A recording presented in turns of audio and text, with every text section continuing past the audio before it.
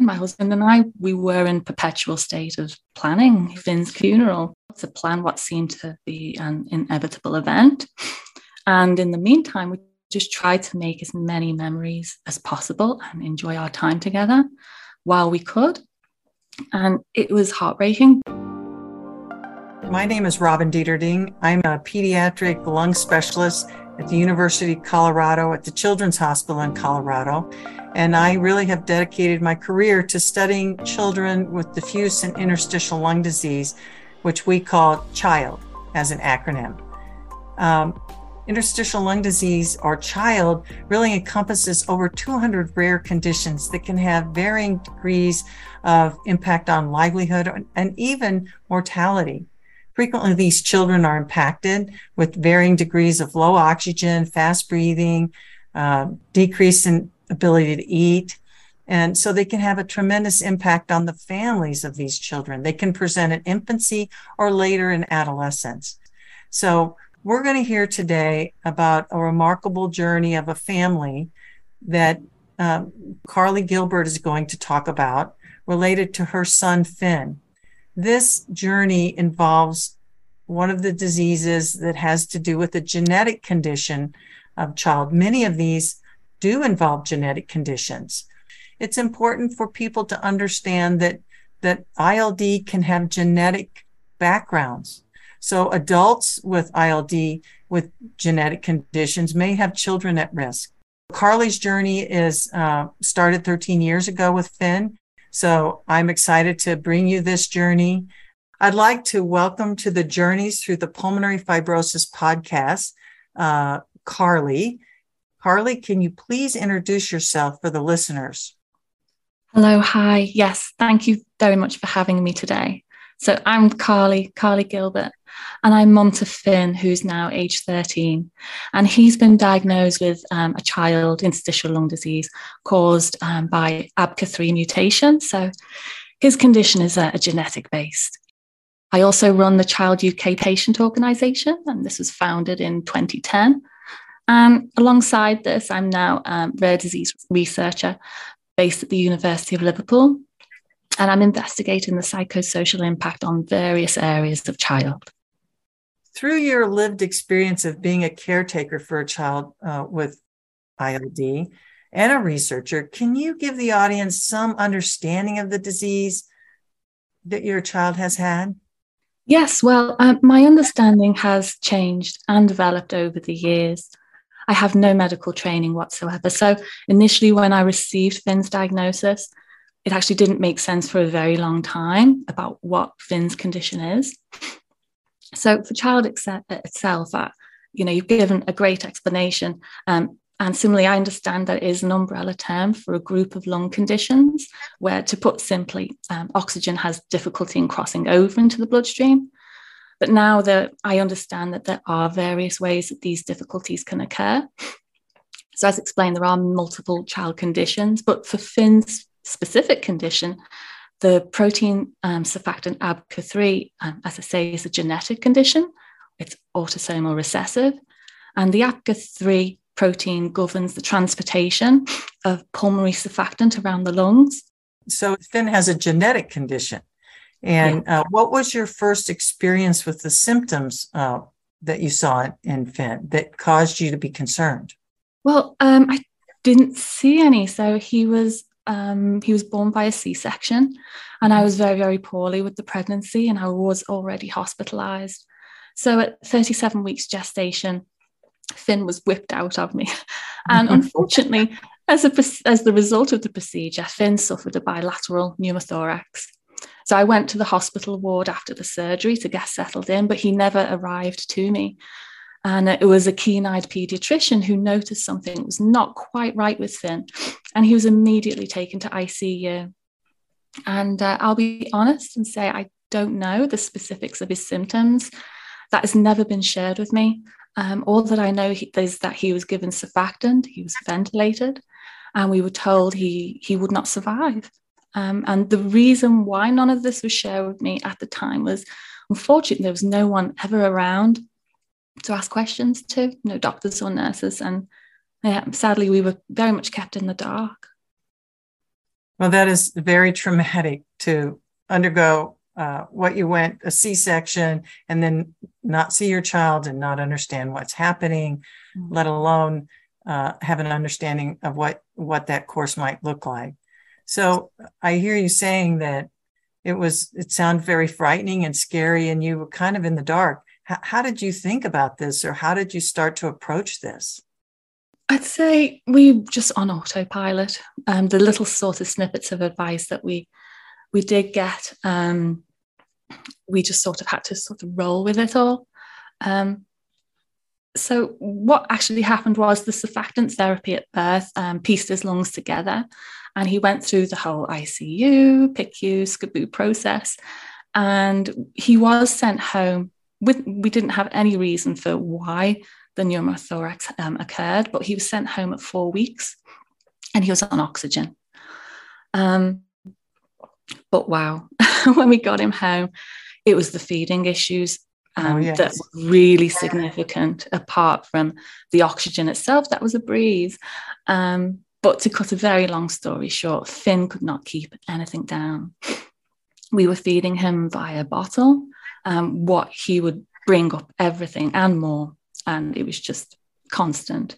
So when we got to his first hospital checkup appointment, which was about 6 weeks after he was discharged from SCBU, he was skin and bone.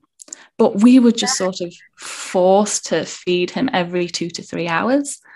And it was one of Finn's respiratory doctors.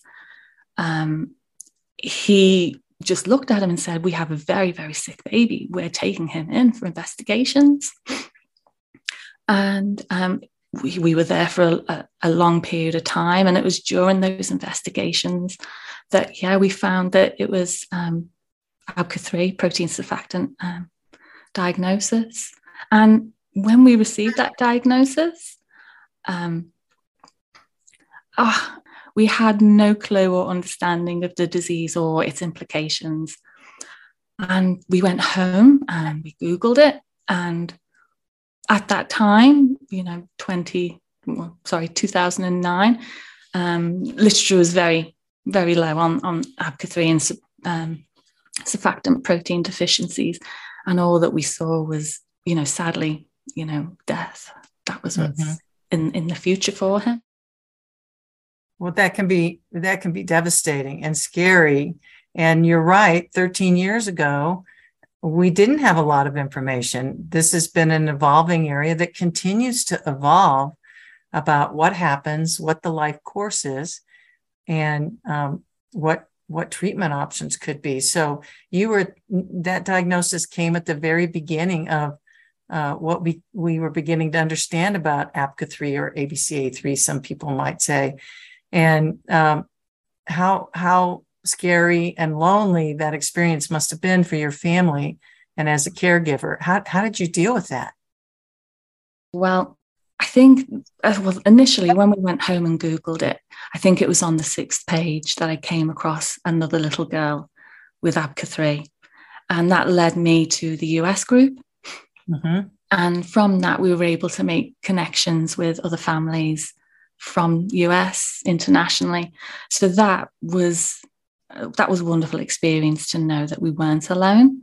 And that gave us sort of strength then to set up our own little organization here in the UK and try and build a community. So that's essentially what we did. But my feelings around that time, I would say that really I didn't have any. Everything was very muted, and I don't mind sharing, but the only time I could really show emotion was like when I was in the shower, where I just let everything out and just sob. There was no real opportunities for outlet, and especially since I had 2 other boys as well, a little family at home. You just have to fight. You just have to keep smiling and keep fighting and just take each day as it comes. It is a incredibly difficult journey. And Carly, your bravery and how you've dealt with it has been so impressive. One of the things you mentioned is connection to other families, that finding other people who are traveling this journey was helpful. And the worldwide community that really you jumped in to help start to bring people together is helpful. Do you think that, describe how that helps families? Well, I think the first major thing is, as I say, it's the knowing that you're not alone. That's really, really powerful. I think secondly, we educate one another. That is another powerful tool that we have. We appreciate that we are not medical experts, but we've had to train ourselves to understand the language.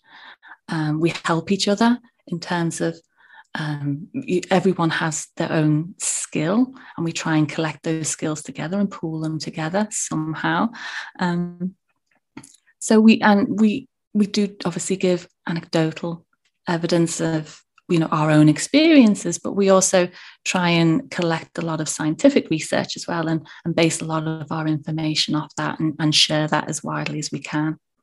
One of the things you said, Carly, that is really important and different for young children and certainly infants with this journey is this impact on almost everything that has to be done. If you can't breathe well, it's hard to feed them. Mm-hmm. And that then, babies need to eat to grow. It's such an emotional experience just to try to get the baby to gain weight. Was that part of your journey? Yes, definitely. And thank you for asking that, because that was our own real understanding of knowing how to help Finn. So we were told he needed energy, he needed calories, he needed to grow. So that was our complete focus and priority. So I slept on the couch, and my husband and I, we would take turn to feed him, and it was very intense. So Finn was put on enteral feeding. So at first it was NG tubes up the nose, and then some medications to try and keep everything down and mobile. And then over time, he did go to the gastrostomy tube feeding. So to do this, we became extremely regimented. I would write down feed times, volumes, if he vomited, diarized everything. And I should add, and I don't mind sharing this, but I think it's actually part of my nature. Do have it helps if you have some obsessional traits, which to help me be organized. So it was natural just to keep fighting, keep going, be organized, and just really fight hard to get those calories down into him, let those lungs grow. That was our importance. And I'd say another hard aspect for that, while we're doing that, having our day 24 hours a day, focused around, feeds every 2 to 3 hours, was the impact on our other children as well, and caring for them, fitting their needs around Finn. And they were 4 and 10 at the time, and it must have had a major impact on them. And so, it wasn't just Finn, but it was also trying to keep our unit, our other boys, safe and happy as well. Right. A chronic illness in a child, one with the child disease you described, APGA3, does place a lot of extraordinary stresses on the family just because of the care needs. So can you describe a little bit more the stress it placed on your family? And you mentioned the other children too. It's a family affair. So I should really quickly mention, to complicate matters, alongside the APGA3, at 15 months of age, Finn was diagnosed with a Wilms tumor, kidney cancer. God, And luckily, unbelievably, that was stage 1. And just before the diagnosis, Finn's oxygen requirements were increasing. And this is indicative of progressive lung disease. So we did have conversations about lung transplantation, but death was the prospect, and that surrounded us all the time. So Warren, my husband, and I, we were in perpetual state of planning his funeral. That was always there. And we had to save money back as well to plan what seemed to be an inevitable event. And in the meantime, we just tried to make as many memories as possible and enjoy our time together while we could. And it was heartbreaking, but oddly beautiful, sort of at the same time. I'm sorry if I'm not describing that well, but so when the Wilms tumor came, we thought we'd have to plan his funeral sooner. And we didn't know the impact of the cancer treatment. So with it being stage 1, he very luckily just needed a nephrectomy. He just had 1 kidney removed and 11 rounds of chemotherapy. And that was vincristine and dactinomycin. And I have to say, like within a week, his oxygen requirements halved dramatically and, went down further and further. And then something happened. You might know more being a medical expert, but truly, we believe this is what saved him. And after that treatment, he was a different child. He was alert. He wasn't pain. He became alive, and we could really see it in his eyes. So to go back to your original question, sorry, how it impacted on us. It took a long time through all of that. And the continued feeding issues, the development issues that Finn had. So, for example, he never learned how to crawl. It was things like, lifting himself up. He couldn't do it. He didn't have the strength to. He didn't have the upper body strength to it. So there was a lot of sort of developmental milestones that he missed out on as well. And if you don't mind me sharing, eventually I did have a breakdown about 4 years into Finn's condition. And that was very, very hard. Well, it's the journey of having really significant severe lung disease, cancer diagnosis on top of that, which we don't know that that's related at all to the ILD, but both those journeys are so difficult, and managing as a caregiver, even with good support, I don't think it's unusual for a caregiver to have stress and have days and times where they just break down at all. I think that's a very common thing in what you've had to handle, because it does take a village to raise a child, and when you break down, somebody else in the family picks up. Correct? Yeah, absolutely. Great. Well, can you give us, so that, Finn had a difficult start from the very beginning. You had kind of this diagnostic. It took a while to get to the diagnosis. And even then, the data and the life course for this was scary and confusing. And he needed a lot of care. So where are you at today? Kind of where did that course from the beginning travel to today with Finn? I'd say we had to change basically everything in our lives. We've changed the way we work. My husband and I, for example, our social lives have taken a hit. I suppose sort of what keeps us going is, working with the child community, trying to support others. I honestly don't know if what I'm doing makes an impact. I hope it does, but we love doing it. We love making these connections. And if we can just help nudge the child field just a teensy bit forward with what we do and support clinicians like yourself and researchers and raise awareness, then that's good enough for me. But my ultimate goal is for Finn to live a normal life and not have ABCA3 raise its head again, which we are expecting it to, as he does hit adult life, as you were explaining with the way lungs develop and grow. And we don't know when, but when it does, we want to be ready, and we want to have some treatment or a cure in place for when that time comes again. What kind of things can Finn do now? So Finn, he's on nighttime oxygen. He hates sports. He really does. He can walk. He can walk well, but he gets so tired.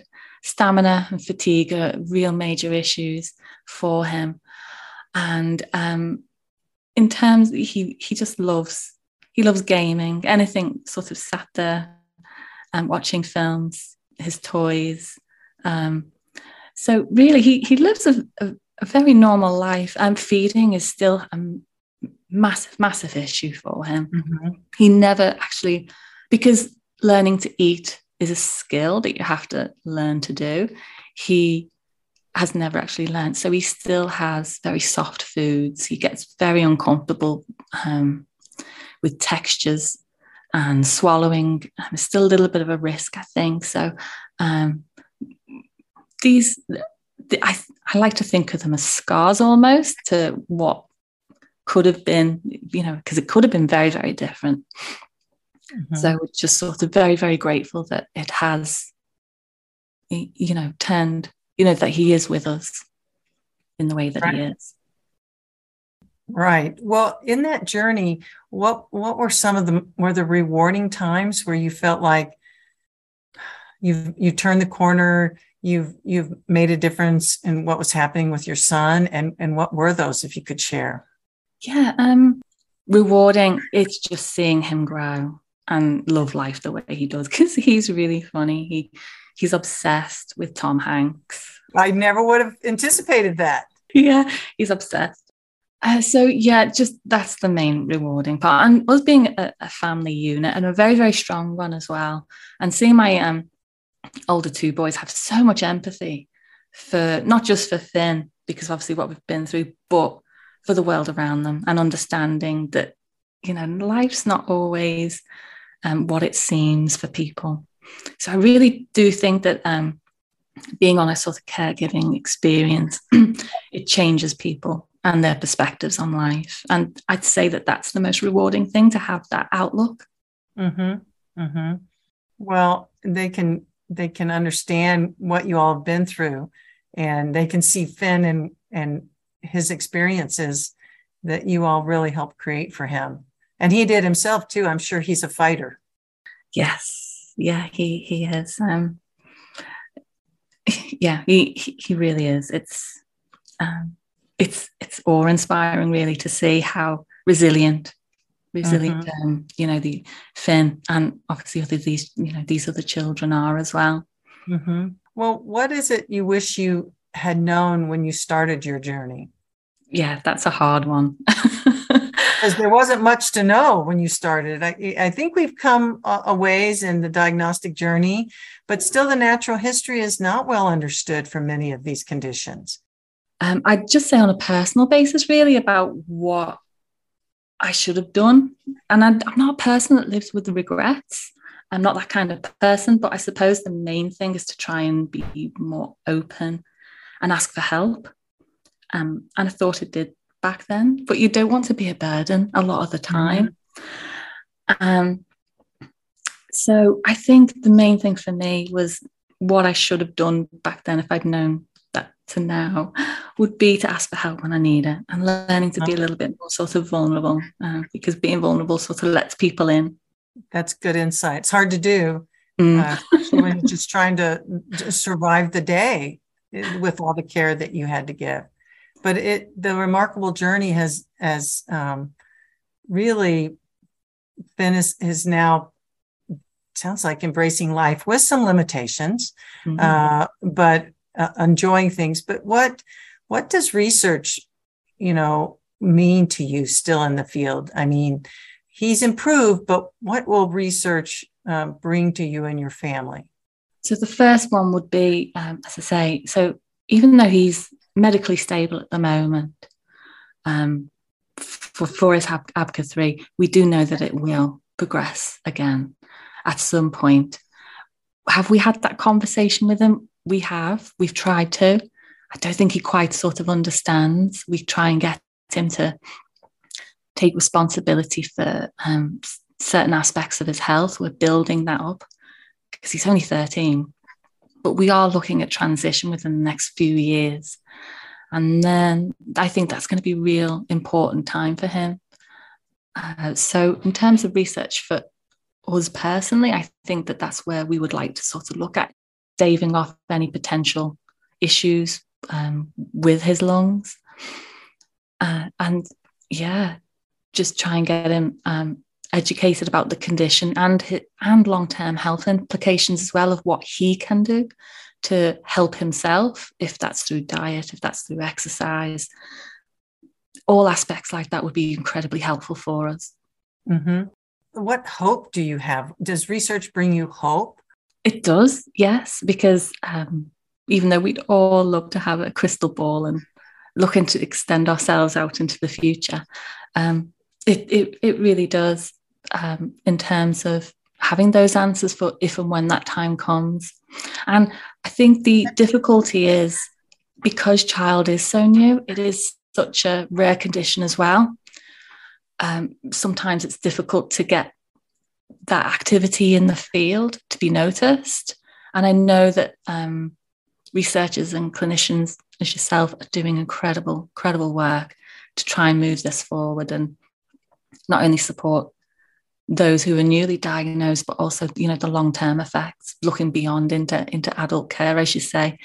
Mm-hmm. These are going to be, you know, young adults one day, and let's get them there as best possible. Right, exactly. Well, I think you and your family have done an amazing job.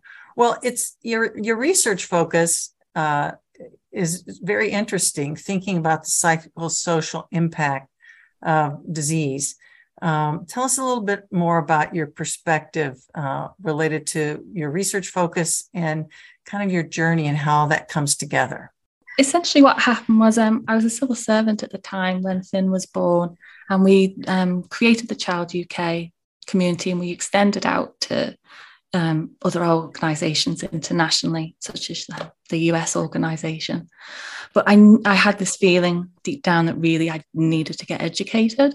I had obviously the education, but not in terms of policy, medical research education that I needed to try and start collecting people's perspectives together to try and share like community issues that we were experiencing. And being part of the child community or any sort of rare disease community, you can see issues that aren't being picked up sometimes in the literature. So for an example, for that was like my first piece of research. That was, it was a basic survey sent out to the child community. It was not validated in any way. And we got it published in the end as it was the first piece of literature to show that there was a link between feeding issues, and these were significant and prevalent within child conditions. So that was published, and that was exciting. And so that was the sort of first journey, if you like, in research and trying to ask these questions and show links between the community themselves and bring it to researchers and child clinicians. So I've been through university, got myself educated. I'm on my final year of my PhD at the moment. That's great. Yeah. And so the main subject areas that I'm looking at and that I'm writing up at the moment is really about all different aspects of child and child life. So, for example, one of them is on experiences of transition here within the UK, what that experience is like, and asking young adults and their parents to explain that process and how they feel, and if they feel that there's any recommendations that they can give to others to empower others on their transition journey as well. Another is connecting with children and parents and asking them about what research they would like, actually giving them a voice to see what their priorities are and what is acceptable for them. And then another is in the area of fatigue, that experience of fatigue and interstitial lung disease, and just really explaining how that impacts on them and their quality of life. So yeah, I've got a lot of work on, and hopefully it will make an impact and support the researchers and child clinicians in terms of understanding and getting a greater picture of that. That's terrific. Well, thank you for doing that. And again, you have taken your journey and translated that into advocacy and learning that really going to extend help to so many others. So it's quite a compliment, all that you've done. Well, how can people advocate for more research?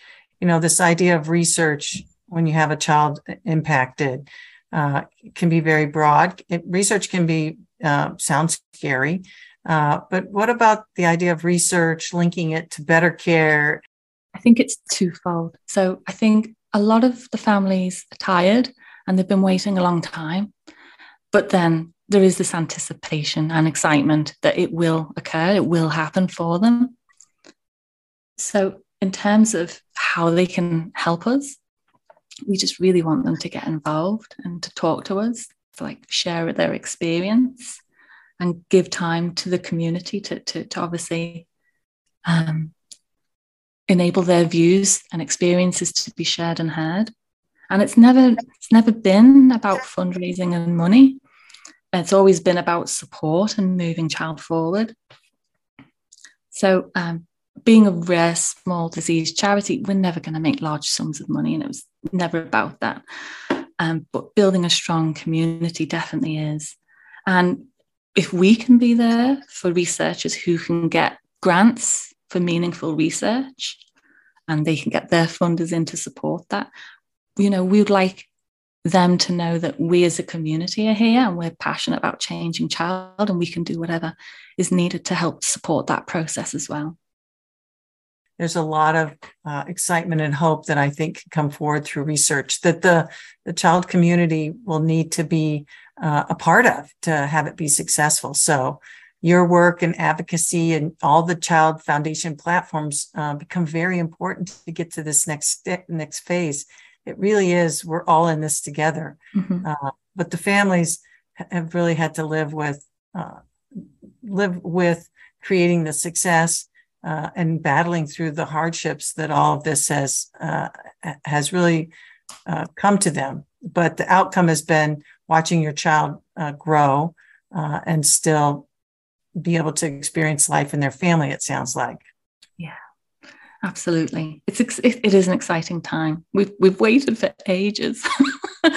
Now, there's still so much to know. I mean, if we do know some things about the history of ABCA3 and APGA3 now that could have maybe provided some encouragement had you known it then. So these are some ways that research and registries help, and connecting to families help. Yeah. Because for example, I have a family that I've seen in the last month, new family, and having them talk and hear the journeys of other families it provides hope to get through those hard days. It does. So, and that's one of the things as well, where as a small patient organization, we need to keep evolving as well, because essentially, our story was, 12, 13 years ago, and a lot has moved on since then. So what we need is new families stepping up, stepping in to take over and give that perspective of what things are like now as well. So, from an advocacy point of view, we still have a lot to do to support newer families coming through to show that and understand their experience. Mm-hmm. What would you tell a newly diagnosed family with child? What words of advice would you give them? I'd say try and learn about the condition as much as possible. I know that that's difficult with child being really complex. I appreciate that. So ask questions and be a bother. Be a bother and connect with others. And as we say, just knowing that you're not alone is so powerful and gives hope. Yes. Those families that are not going to take no for an answer, who are going to find those solutions, who are going to ask questions to make sure their child's well cared for, makes a difference. Makes a difference for the medical community to hear from the families. Care is better when everybody's pushing together. So I think that's real important. Real important. Well, Carly, what other final things would you like to tell the community? You've been on a journey with your son, Finn, and with your family. There are many different types of child. Some are not so devastatingly hard from infancy, but all of them have this common idea that there's a disease or an illness, and that can weigh heavy on children and families. Any final comments to people that you'd like to leave them with? Just really keep fighting. That's it. As I say, just keep asking questions, connect, keep fighting, and you're not alone. We are here. Reach out, and so happy to connect with you when you do. Great. So as you've heard Carly talk about, there are child foundations in the UK, in the US, in Australia, in Spain, and around the world that are present to help families navigate the process, ask questions, connect with experts from around the world. And all of that support can make a difference. And those families can extend from primary parents, grandparents, all types of families who want to support children with these diseases. So thank you, Carly, on describing and really being very vulnerable with a very difficult journey that you've been through. Finn has been blessed with quite a family, and he sounds like quite a character. I don't think I'd want to play a video game with him. He sounds good. So I appreciate everybody tuning in and hearing really about pulmonary fibrosis from a pediatric angle. Please make sure you subscribe to the podcast and like it if you thought it was good. Thank you.